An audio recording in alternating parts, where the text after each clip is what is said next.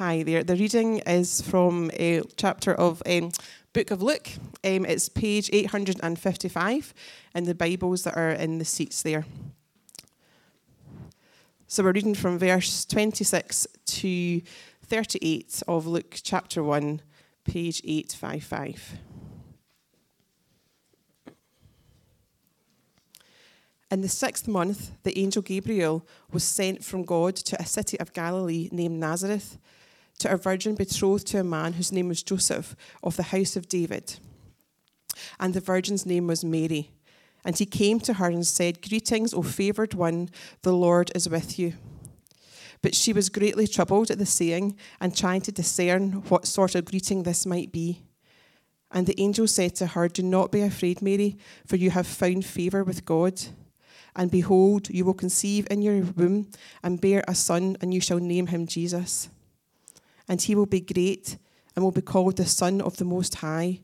And the Lord God will give to him the throne of his father David, and he will reign over the house of Jacob forever, and of his kingdom there will be no end."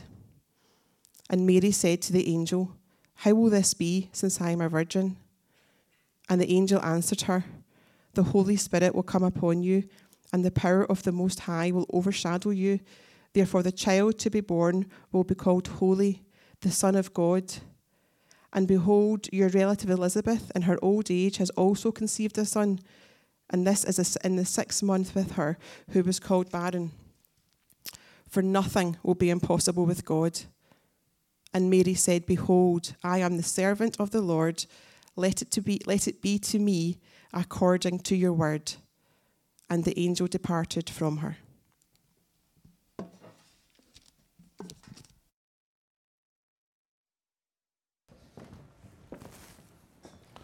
Thanks, Rosalind. If you'd like to keep that passage open in front of you, we're going to look at that together, and as we do that, let's pray.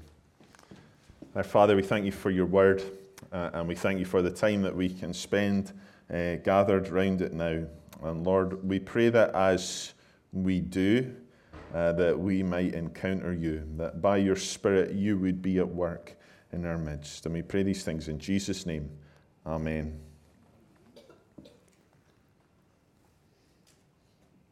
Well, I once heard the story of a young man who thought it would be fun to turn up at a midweek Christian meeting and heckle a speaker. So he and his mates turned up at the local YMCA and gathered at the back of the hall to disrupt the meeting. As the speaker got up to begin, it turned out that he was no older than the man who had turned up to heckle, a young guy called John. And he stood up and began explaining the message of Jesus. And in that moment, something happened in the young heckler. He was stunned by what he heard and came under a deep conviction of his sin. And the encounter that he experienced that night began in him a process that eventually led to him putting his faith in Jesus and going on to serve as a minister, leading people to Jesus for the next 40 years. Sometimes there are moments that we experience, moments that can shape the course of our lives from that day forward. Life-changing encounters that can have a profound effect on the way that our lives unfold. And the passage that was just read to us is one such encounter. What we have here in Luke chapter 1 is a life-changing moment. But it's life-changing not just for this teenage girl from Nazareth. It's a moment that has life-changing implications for the entire world. What happens in Luke chapter 1 matters for each one of us here today. Now, I want us to see why that's the case. And we understand that when we realize who this announcement is made to. If you look with me at verse 26, it says there, "In the 6th month, the angel Gabriel was sent from God to a city of Galilee named Nazareth, to a virgin betrothed to a man whose name was Joseph, of the house of David. And the virgin's name was Mary." Now notice there where Gabriel was sent to. We're told that he was sent to the city of Nazareth. Now, we are privileged to be right in the heart of Leith. And if you've been here any length of time, then you may have tired of hearing me say this, that Leith is, by an objective standard, Time Out magazine, the 4th coolest neighbourhood in the world. Our community has all sorts going for it. But Nazareth, it really didn't have anything going for it at all. There wasn't even one coffee shop named Artisan. There were no eclectic mix of international cuisines. The only good thing going for it, really, was the road out of there. In John's account of Jesus' life, there's an encounter with Nathanael. And when he hears that Jesus comes from Nazareth, he asks, can anything good come out of Nazareth? Obviously, Nathanael didn't think so. So if you were going to send an angel anywhere, Nazareth would be the last place on your list. And yet that was the town that God chose to announce the birth of his son. It was the town that he sent Gabriel to. And notice who Gabriel visited in that town. A virgin called Mary. Now, Mary would have been a young woman. In that culture, you married young. So she was probably in her early teenage years. In her village, she would have been seen as pretty insignificant, just a young girl. But that's who God sends his messenger to. It's Mary who God chooses to show his favor to. That's what we read, verse 28. And he, that's Gabriel, came to her and said, "Greetings, O favored one, the Lord is with you." You know, it's striking, isn't it? God could have chosen to give his son every head start in life. He could have sent Gabriel to a princess in a palace. There would have been every opportunity to give him privilege. But he doesn't do that. It is Mary who the Lord favored. A seemingly insignificant young girl in some backwater town that nobody cared about. You really couldn't get more humble beginnings for the birth of this baby. Now, why is that significant? Well, it's in that humility that we see something very important about the character of Jesus. If you were to read on through the rest of Luke's gospel, what you'd see is Luke's continual emphasis on Jesus' care for those that society had little concern for, not least women and poor. It comes up again and again throughout Luke's account. Throughout his life, Jesus had a deep concern for those who society considered insignificant. The outcasts of society, they flocked to Jesus. And Jesus' critics accused him of associating with drunkards and prostitutes. Jesus welcomed people who were considered beyond the pale by the moral leaders of the day. And even in his birth, we see that he was a savior for anyone. That no one, rich or poor, male or female, young or old, was excluded from the offer of a relationship with him. You know, as we think about next week and we think about the carol service, it's a great opportunity, as I said, to invite friends, colleagues, colleagues, neighbours along to hear about the message of Jesus. But one of the things that might hold us back from doing that is the belief that actually they just won't be interested, that it's not for them. But this passage is clear that the offer of Jesus, the offer of this life-changing encounter, is one that extends to anyone. But what is it that's offered? What is so life-changing about this message? Well, it all has to do with the identity of this baby. If you look with me at verse 31, the angel says to Mary, "And behold, you will conceive in your womb and bear a son, and you shall call his name Jesus. He will be great and will be called the Son of the Most High." Now that title, Son of the Most High, it's a reference to an ancient prophecy that we read about in the book of Daniel in the Old Testament. The Most High was another name for God. So what Gabriel is doing in this announcement is he is declaring that God himself was about to come into this world in the person of his Son. And he would do it through this young virgin. And that is the extraordinary claim at the heart of the Christmas story. the belief that the whole universe revolves around a first century Jewish baby. The reason that these verses are such a life-changing encounter for the whole human race is because of who this baby is. Christmas tells us that God has come to earth in a very particular way. He has come in the person of Jesus Christ. That the creator of the universe, the one who made all things and who sustains all things, in Jesus, he has shown us how to know him and how to have a relationship with him. And that has radical implications for every single person on this planet. And it's what makes an encounter with Jesus so life-changing. If you were to read the accounts of Jesus' life, you'd see that during his ministry, he claimed to be God. He said that he had the power to give life after death. He said that the only way to eternal life was to go through him. Those are huge claims. Now, lots of people are happy to pass Jesus off as a great man, as someone who was a moral teacher who had a profound impact on society. But if Jesus' claims aren't true, well then really he wouldn't be good at all, would he? He'd be hopelessly deluded, or he would be evil for leading so many people astray. But if they're true, then they have huge implications for our lives. Now, it may be that you're here today, and those are claims that would fill you with lots of doubts. Angelic visitations, virgin births, they are not exactly easy things to believe, are they? Perhaps you doubt things like that could ever happen.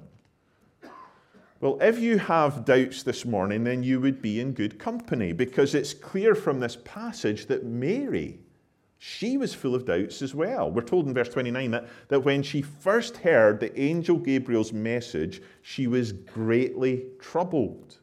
And when Gabriel tells her, verse 31, you will conceive in your womb and bear a son, Mary, she has a hard time believing it. She asks the obvious question, verse 34, how will this be since I am a virgin?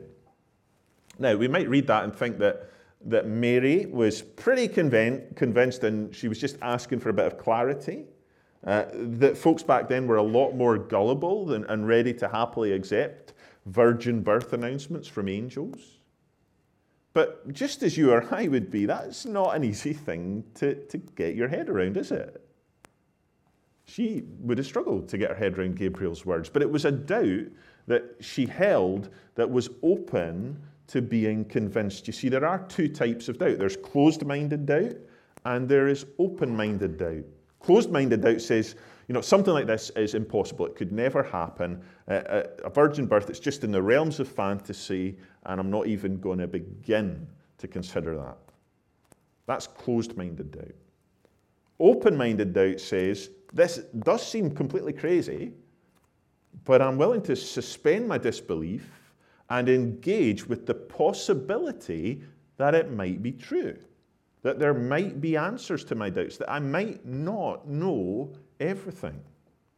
When it comes to the Christmas story, we can come at it with closed minds, or we can come at it with open minds. We can approach it with a refusal to engage with the possibility that it might be true, or we can come with an openness that there might be answers to our doubts. And it was that kind of open-minded doubt that Mary exercised. She was open to seeing if her doubts had answers. And that's exactly what the angel gave her. We read verse 35, and the angel answered her, the Holy Spirit will come upon you, and the power of the Most High will overshadow you. Therefore, the child to be born will be called Holy, the Son of God.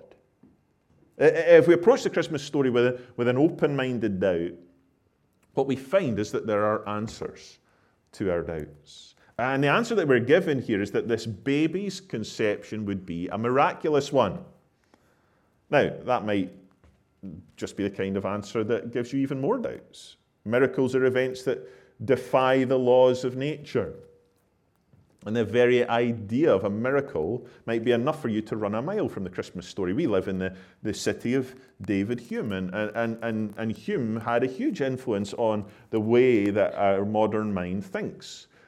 He argued that miracles defied the laws of nature, therefore they were highly unlikely. And today on the Royal Mile, you have a statue of him sitting on a throne, crushing the 10 Commandments under his feet. One of his toes is very golden because people rub it for good luck. I'm not sure what he would have made of that.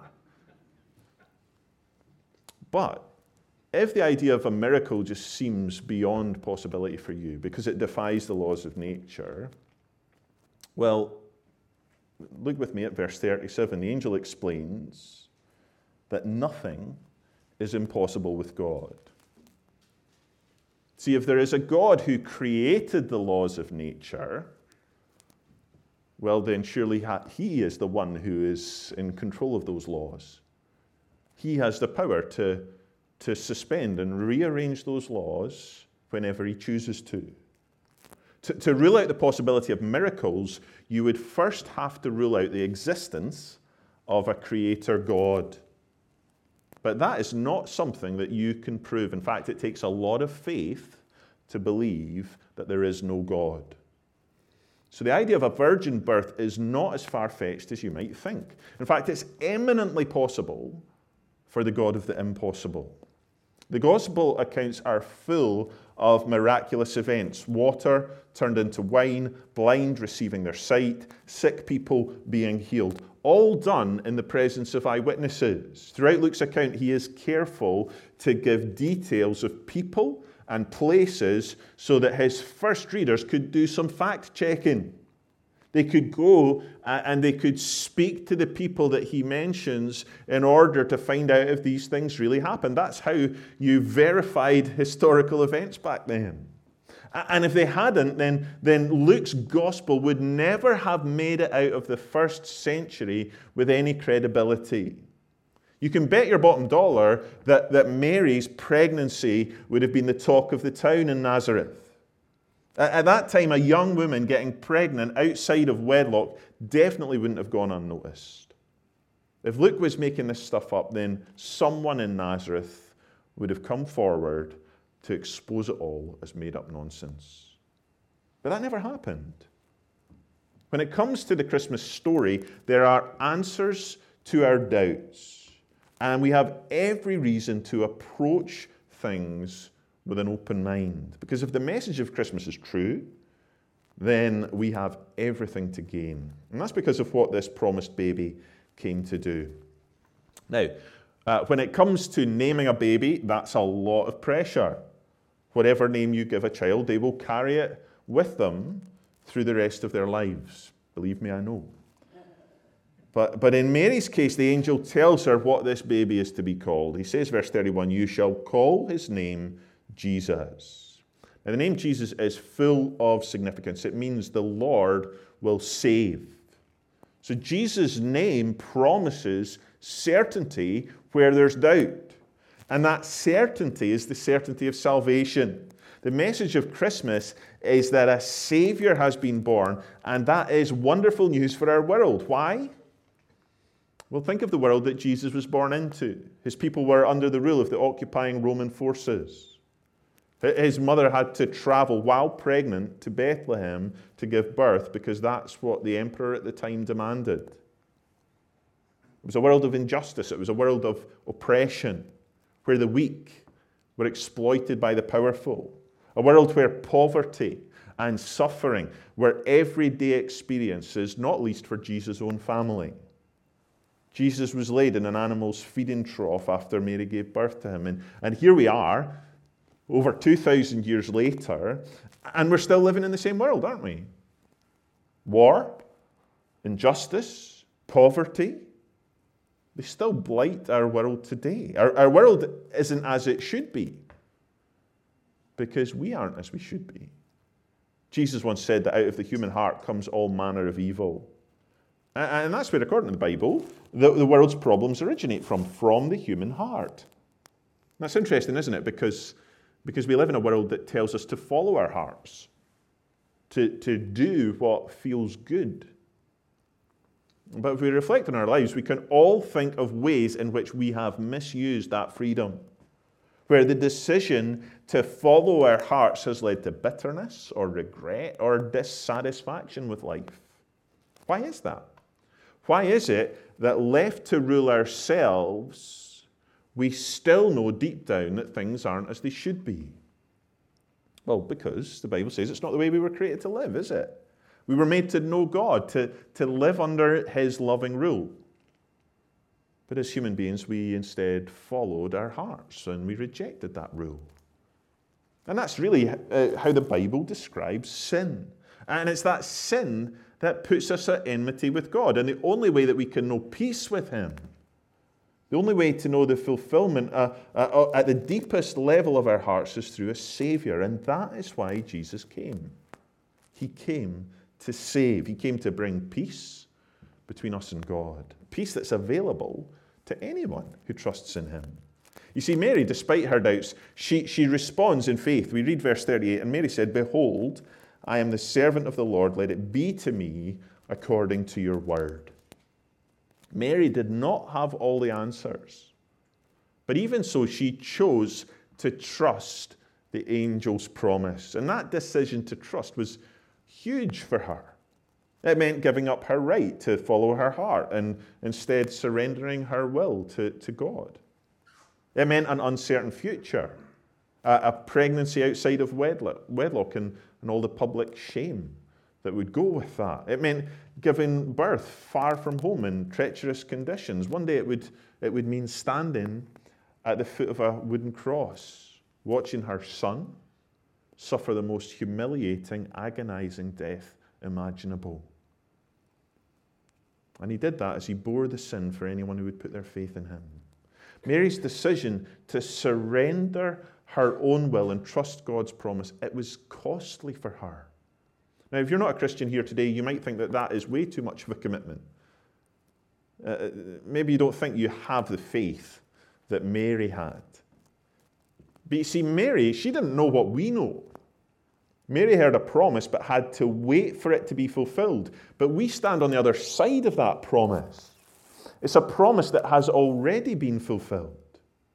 We can see the way in which encountering Jesus transformed lives throughout Jesus' life and has transformed countless lives ever since. Not least the life of that young heckler that I mentioned at the beginning. I once had the privilege of speaking with the young man, John, who spoke that night at the YMCA. By this time, he was an old man. And I spoke with him on the 14th of December, 2008, the day after that young heckler died. I was able to thank John for the part that he played that night at the YMCA in introducing my dad to Jesus. This week will mark 15 years since my dad was called home, but that night at the YMCA, it changed everything. Because my dad encountered Jesus, it means that amidst the grief, there is joy. That the birth of this baby all those years ago means that there is a sure and certain hope in the face of death. It's a hope that offers peace with God. It's a hope that offers forgiveness from even the things that we are most ashamed of. It's a hope that offers satisfaction at the deepest level. It's a hope that leads to eternal life. And it's a hope that belongs to anyone who would encounter Jesus and put their trust in him this Christmas. Let's pray together. Our Father, we thank you for the hope there is in Jesus Christ this Christmas. And we thank you that an encounter with him can transform a life. And Lord God, as we prepare for next week, as we come to gather together to worship you and to share the message of Christmas, Lord, we pray for those who we might consider inviting. We pray that we would have confidence that encountering Christ might completely transform their lives from that moment forward. And Lord, we pray that as we reflect, if we're Christians here today, on the way in which you've transformed our lives, that you would just refresh us and fill us anew with a deep gratitude for what you have done. That we would seek to live for you and respond to you in love and obedience. And I pray for anyone here today who doesn't yet know you. Lord, I pray that your Spirit would be at work in their hearts right now, drawing them to you, that they might encounter you, that they might see that the truth of the Christmas story, and that they might trust in you today. And I pray this in Jesus' name. Amen.